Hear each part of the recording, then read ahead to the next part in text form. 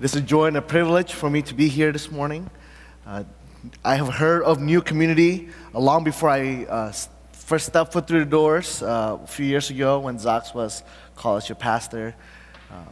Your church, the witness, your ministry here in the city of Chicago, your commitment to lift up Jesus Christ and to radically advance his causes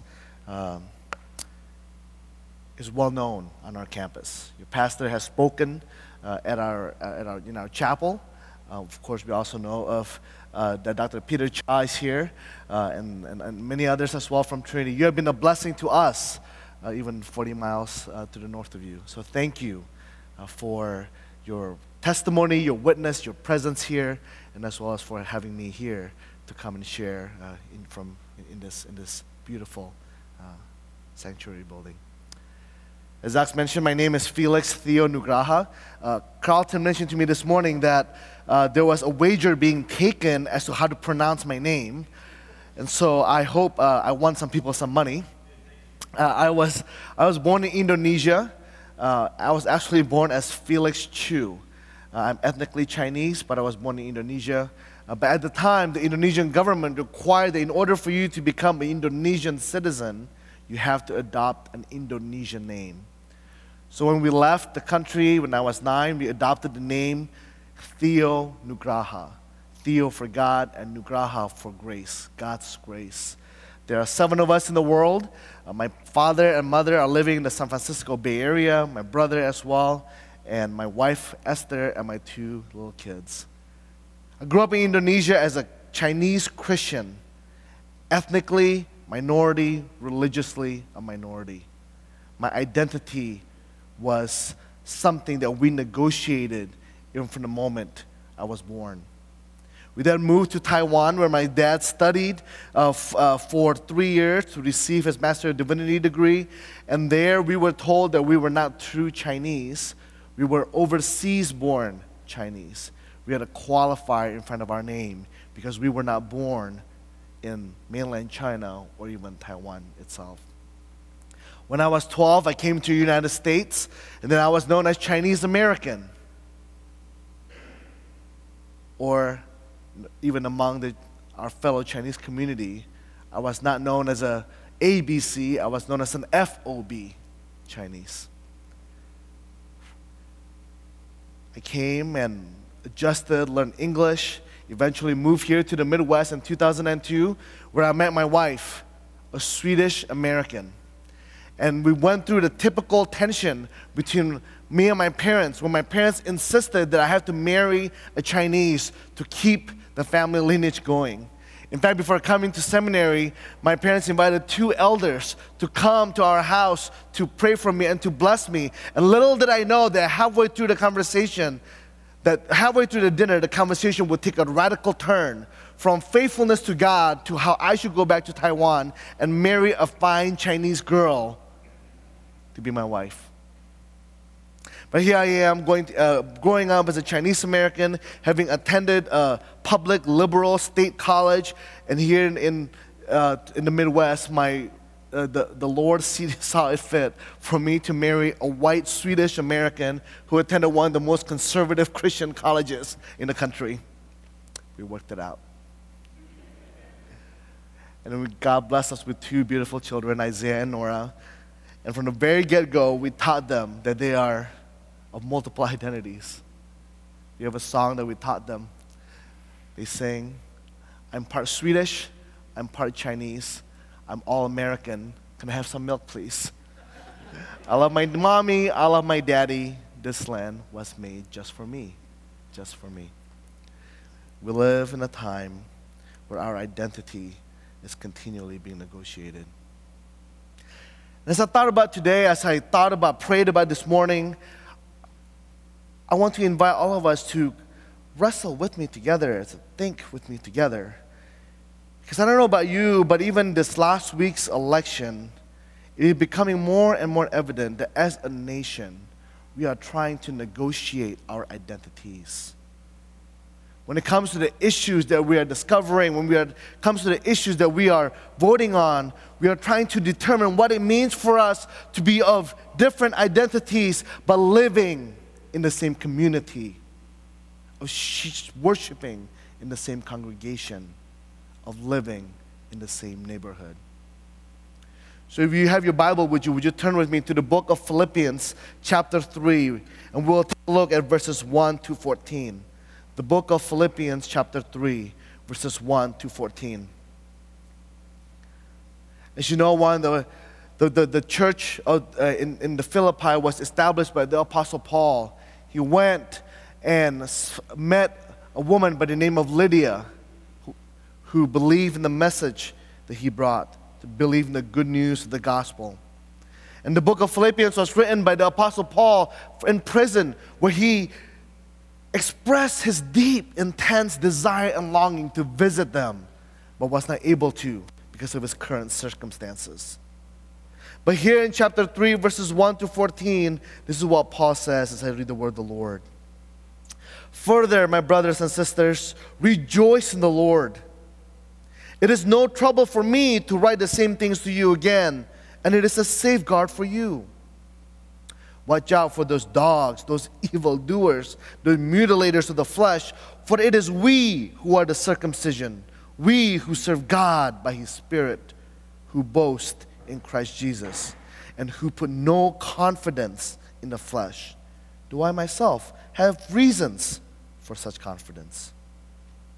If others think that they have reason to put confidence in the flesh, I have more. Circumcised on the 8th day, of the people of Israel, of the tribe of Benjamin, a Hebrew of Hebrews, in regard to the law of Pharisee, as for zeal, persecuting the church, as for righteousness based on the law, faultless. But whatever were gains to me, I now consider loss for the sake of Christ.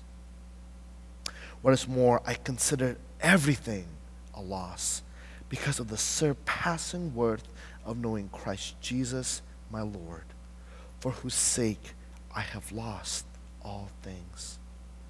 I consider them garbage, that I may gain Christ and be found in Him, not having a righteousness of my own that comes from the law, but that which is through faith in Christ, the righteousness that comes from God on the basis of faith.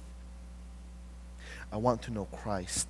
Yes, to know the power of His resurrection and participation in His sufferings, becoming like Him in His death, and so somehow attaining to the resurrection from the dead.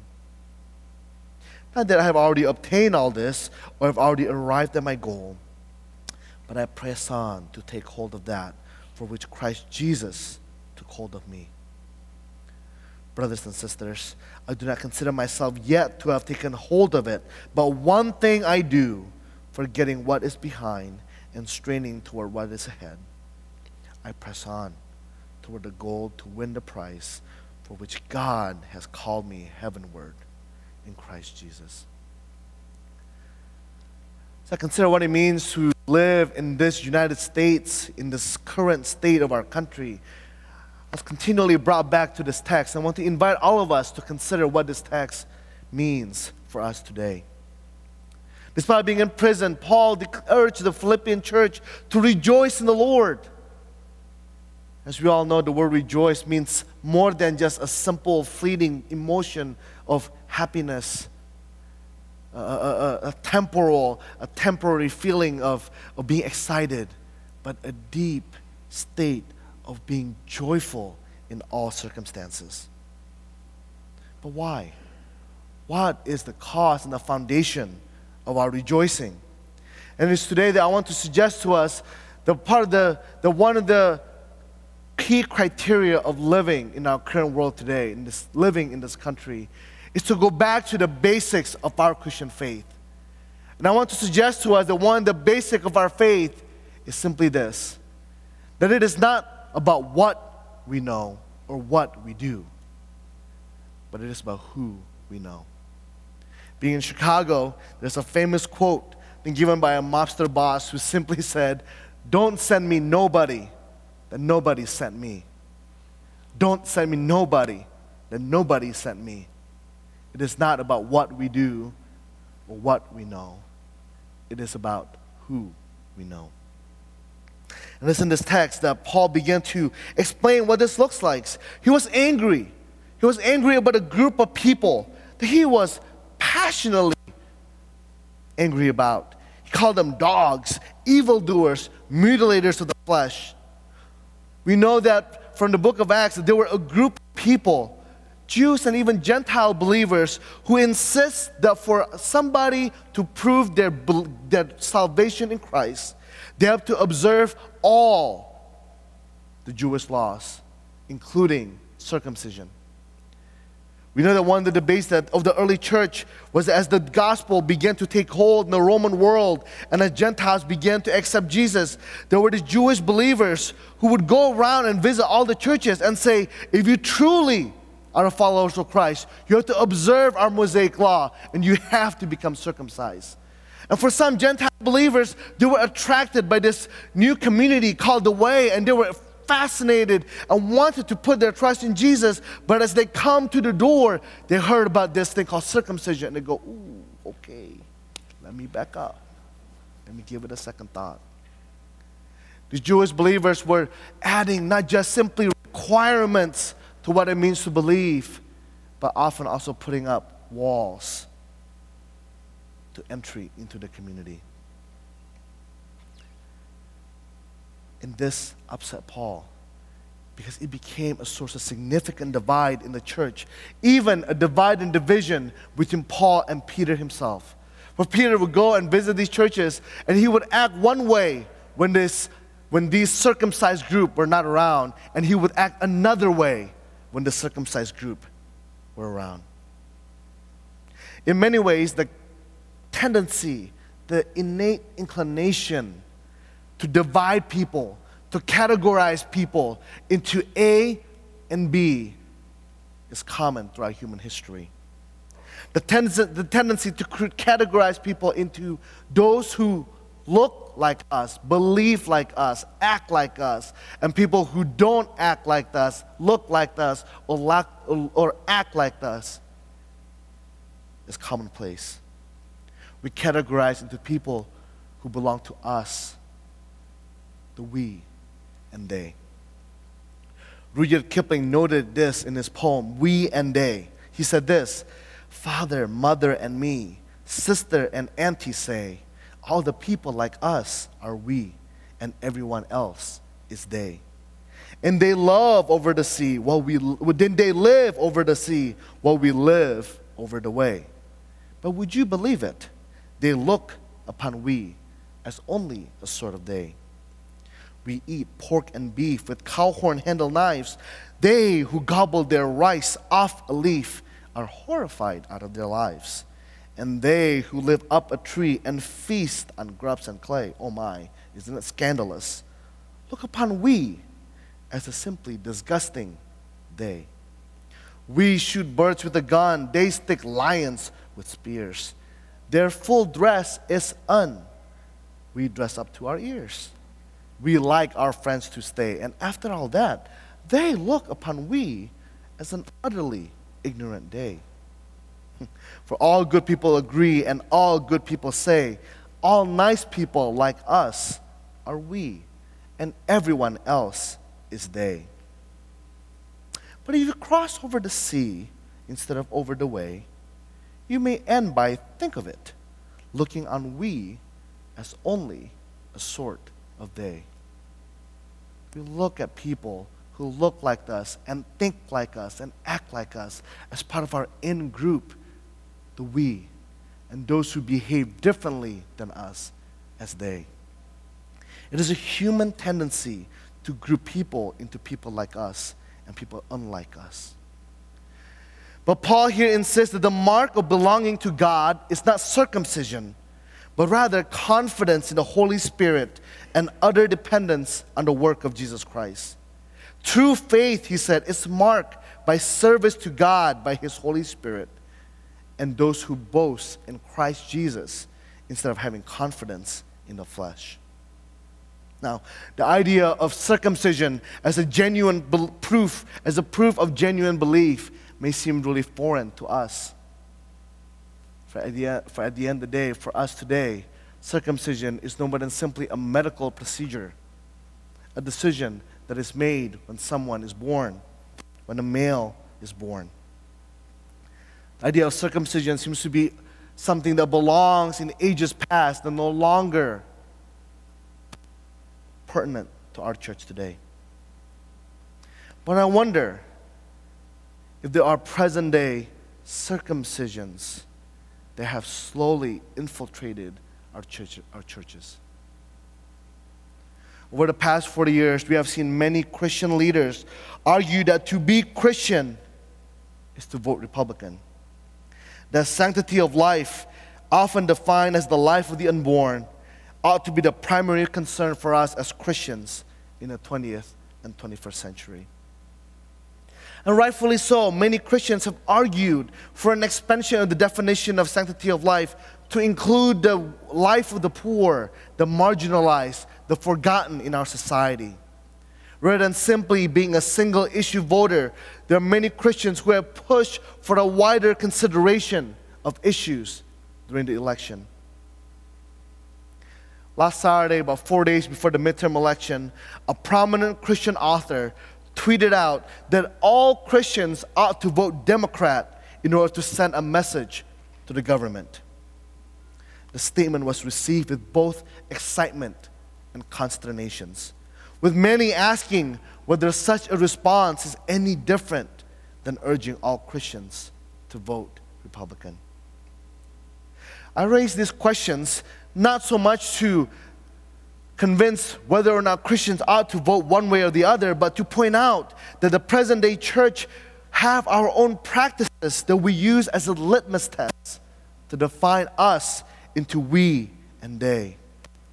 I wonder if the church is not in and of itself in danger of fracturing into its own version of parties, silos, and camps, making civil conversations about matters of conviction nearly impossible. I wonder if we have imposed new rules to the requirements of faith as if we have somewhat attained our own salvation. I wonder if we have created additional requirements for those who want to enter into the kingdom of God and be a part of our fellowship, because we want to make sure that our community look, act, and behave like the way we want them to look, act, and behave. I wonder what would happen if we were to find out that a person sitting next to us did not vote for the same gubernatorial candidate this past Tuesday, a presidential candidate 2 years ago, or perhaps did not vote at all. What happens when we find out that the person in front of you had a different reaction to the verdict given to the police officer who murdered Laquan McDonald? What happens when we find out that the person behind us have a different reaction to the recent justices added to the Supreme Court as opposed to the justices added under the previous administration? Yuval Levine, a fellow at the Ethics and Public Policy Center, suggests that as a country, we are becoming increasingly fractured and divided. Rather than being one republic, we are becoming multiple republics that are incapable of talking to one another, nor listen to one another, and therefore much less able to collaborate with one another. But in many ways, for that to happen outside the church, truly it's not a surprise. It should not surprise us. But I wonder if it is possible that these kinds of fragmentation, disruption, disintegration, sliverization, and splinterization are happening within the church as well. Simply because we have forgotten who it is that unite us together and what it is that brings us together as one. And I wonder if it is time for us to go back to the basic and remember that it is not what we know, but it is about who we know. Paul continues his argumentation by pointing out that his strong objections to the additional requirements given by this circumcision group is not because he does not belong to them, but instead he, of all people, should be about the things that they are about. He reminds the church that whatever they think they have, whatever confidence that they think they have, he has it all the more. He was circumcised on the 8th day. He belongs to the people of Israel. He belongs to the tribe of Benjamin. He is a Hebrew of Hebrews, an upstanding model, a poster child for all to behold. When it comes to the law, he is a teacher of the law, a Pharisee. As for the zeal, he has persecuted the church. And as for righteousness based on the law, he is faultless. He has followed it down to every jot and tittle. He was born with privilege. But his innate privilege did not stop him from pursuing all these things. He truly was the model student, the exemplary figure to whom every student ought to be measured. But friends, I wonder if we too have put our confidence in these things. For our day today, perhaps it's the right education. Perhaps it's the right school. Perhaps it's the right job. Perhaps it's giving potential. I wonder when it comes even to the church and leadership, if we are using other things as additional qualifications for leadership. Perhaps it's how much a person gives to the church. Perhaps it's a certain kind of experience. Perhaps even confidence in our own racialized ethnic identity. And it's not that in and of itself that these things are harmful. But as long as these things are secondary to our identity in Christ, they are good. But the moment that these things begin to take priority and assume a greater importance than our identity in Christ, we begin to subvert the value of the kingdom of God. Let me do something that, I want to wade into something that can be kind of tricky for us to think about. If you're like me, I know that you have heard the phrase identity in Christ being used to marginalize, to erase, or to ignore experiences of the people of color. When I was in seminary, I was having a conversation with a student after a lecture. And truthfully, I don't even remember what was being discussed. I only remember that it was a class on evangelism, and we were sitting right next to each other. And I was making the point that as a Chinese American, I have a different take on the passage being discussed in class that day. My friend looked at me in mock surprise and said, "Felix, I'm hurt. I've known you for all this time. You never told me that you were Chinese." You couldn't tell? The phrase identity in Christ has been used to ignore, marginalize genuine socially located experiences of people of color, and not just the people of color, but also women in the church and in society today. He said, "Felix, that doesn't matter. We're brothers in Christ." But at the same time, the reality that our identity in Christ must be first and foremost is what Paul calls us to do here in Philippians chapter 3. My identity is that of a Christian called by Christ who happens to be ethnically Chinese. And my ethnicity is in and of itself no more or less valuable than any other ethnicity in this world, other than the fact that I've been fearfully and wonderfully made and created by God to have certain color hair and hues of skin.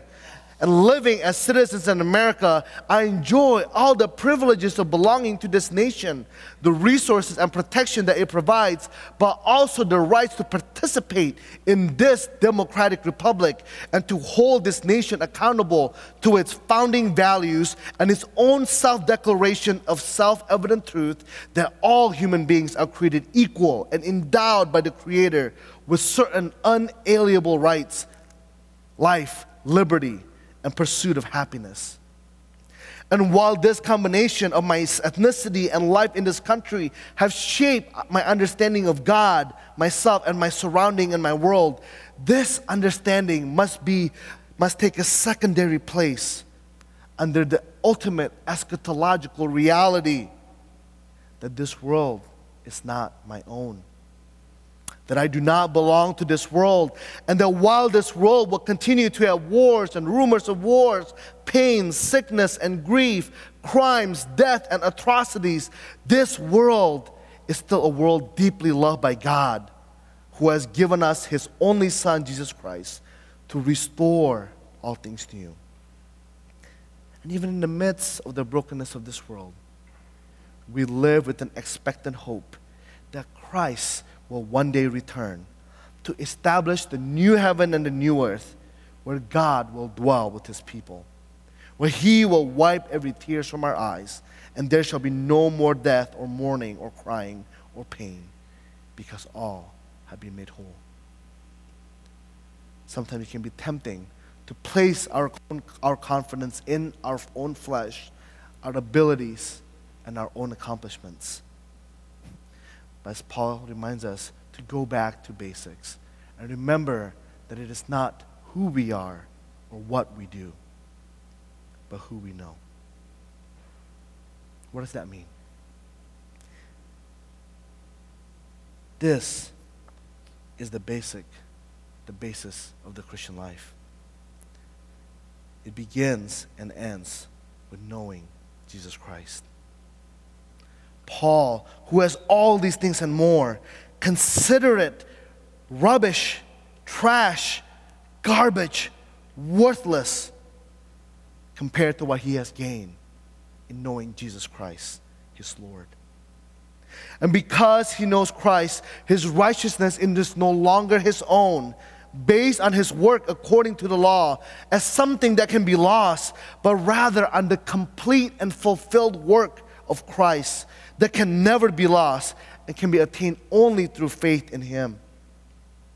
And to know Christ, Paul reminds us, is not simply intellectual knowledge, ability to recount and retell what the core of our beliefs are, but an experiential knowledge of knowing the power of Christ's resurrection, but also participation in His suffering, becoming like Christ in His humility, humiliation, and death, so as to somehow attain resurrection from the dead. Power of resurrection, but also participation in Christ's suffering. Paul wants us to remember that the power of the resurrection for which he strained for, and we all continue to strain for, is the ultimate hope for the Christian.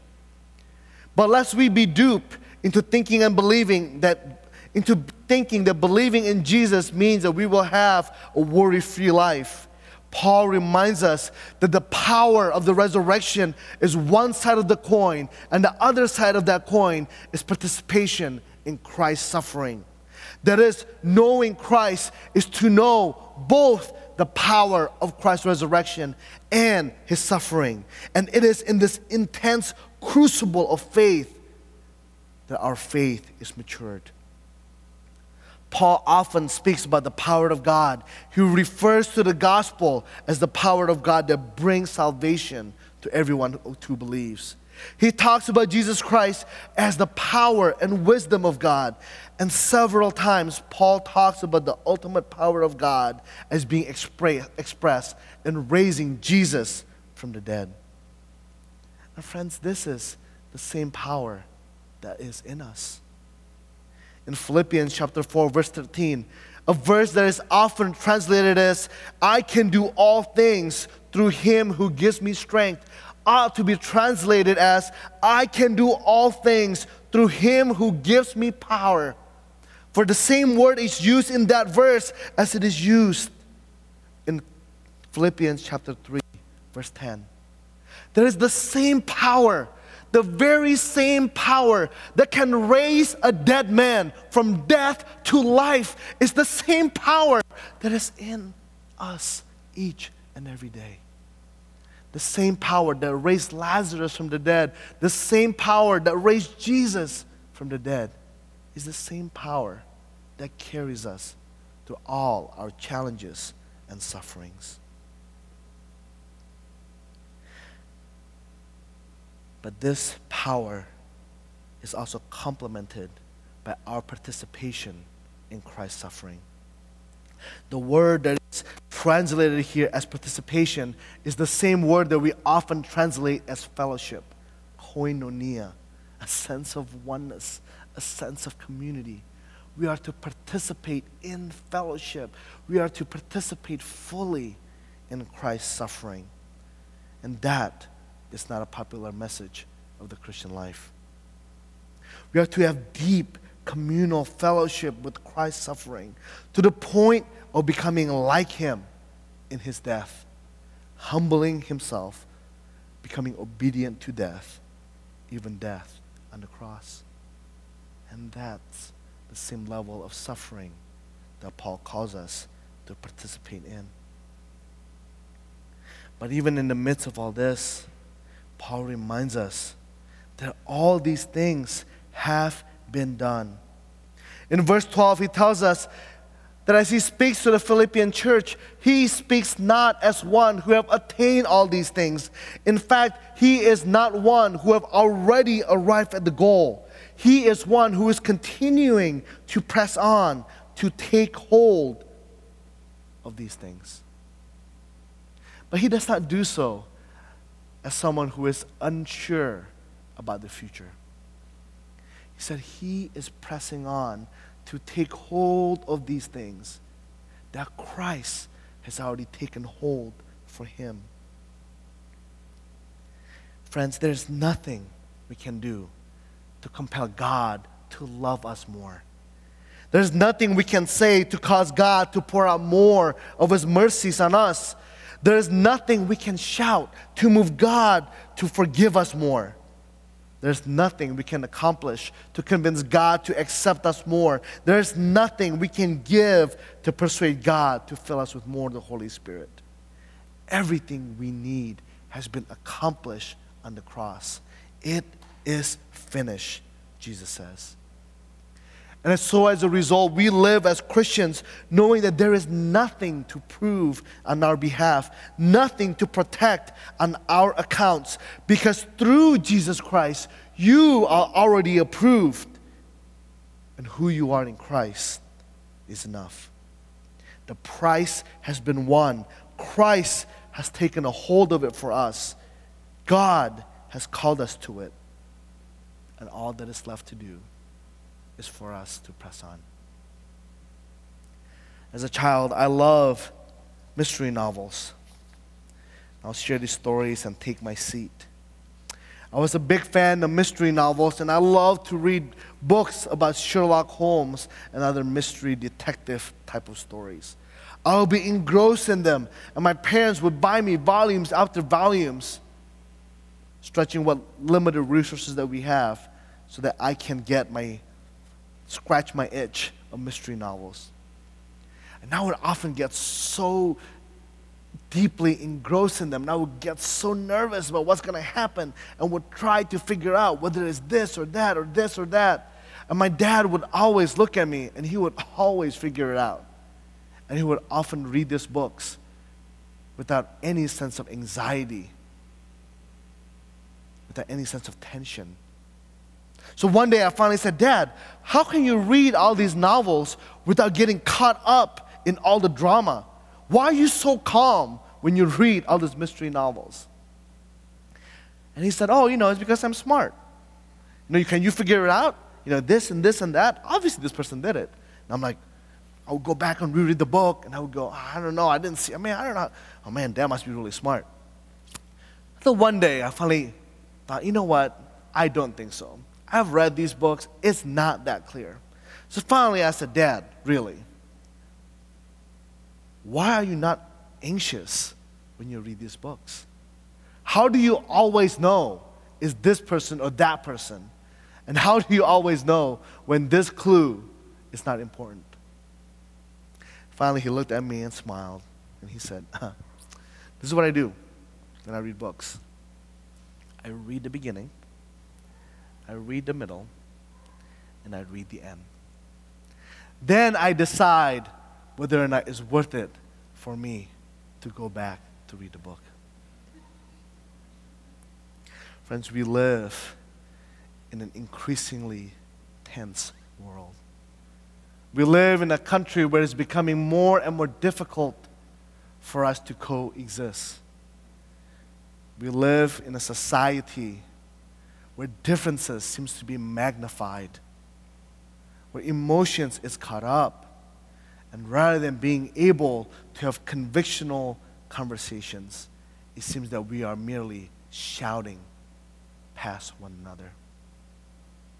As you look around the brokenness of our world, the migrant caravan that is marching toward the border, the fire that is consuming the state of California, or even our own community, the brokenness that we see in our neighborhoods, the homelessness, the violence, and the pain that is seen and reported, and many, many more that goes unnoticed. It is easy to give in to discouragement, to depression, and to a sense of hopelessness. But as Paul encouraged the church in the Philippi in chapter 3, verse 1, rejoice in the Lord. Rejoice in the Lord. And he can do so, and we can do so. Because the Christian life is no different than having read a book. The beginning, the middle, and the end. And as we continue to live our lives, we know the ending of the story. We know that Christ has won the victory. We know that his heart breaks for the conditions of our world, but he has not given up on us. And that one day he will return and restore our world and make it new. And all that he calls us to do is to press on. Press on. In those days when the sky seems extremely cloudy, put one foot in front of the other and press on. And we do so not by our own strength, not by our own accomplishments, not by our own intellect, not by who we are, but by the power of God who has raised Jesus from the dead. Press on.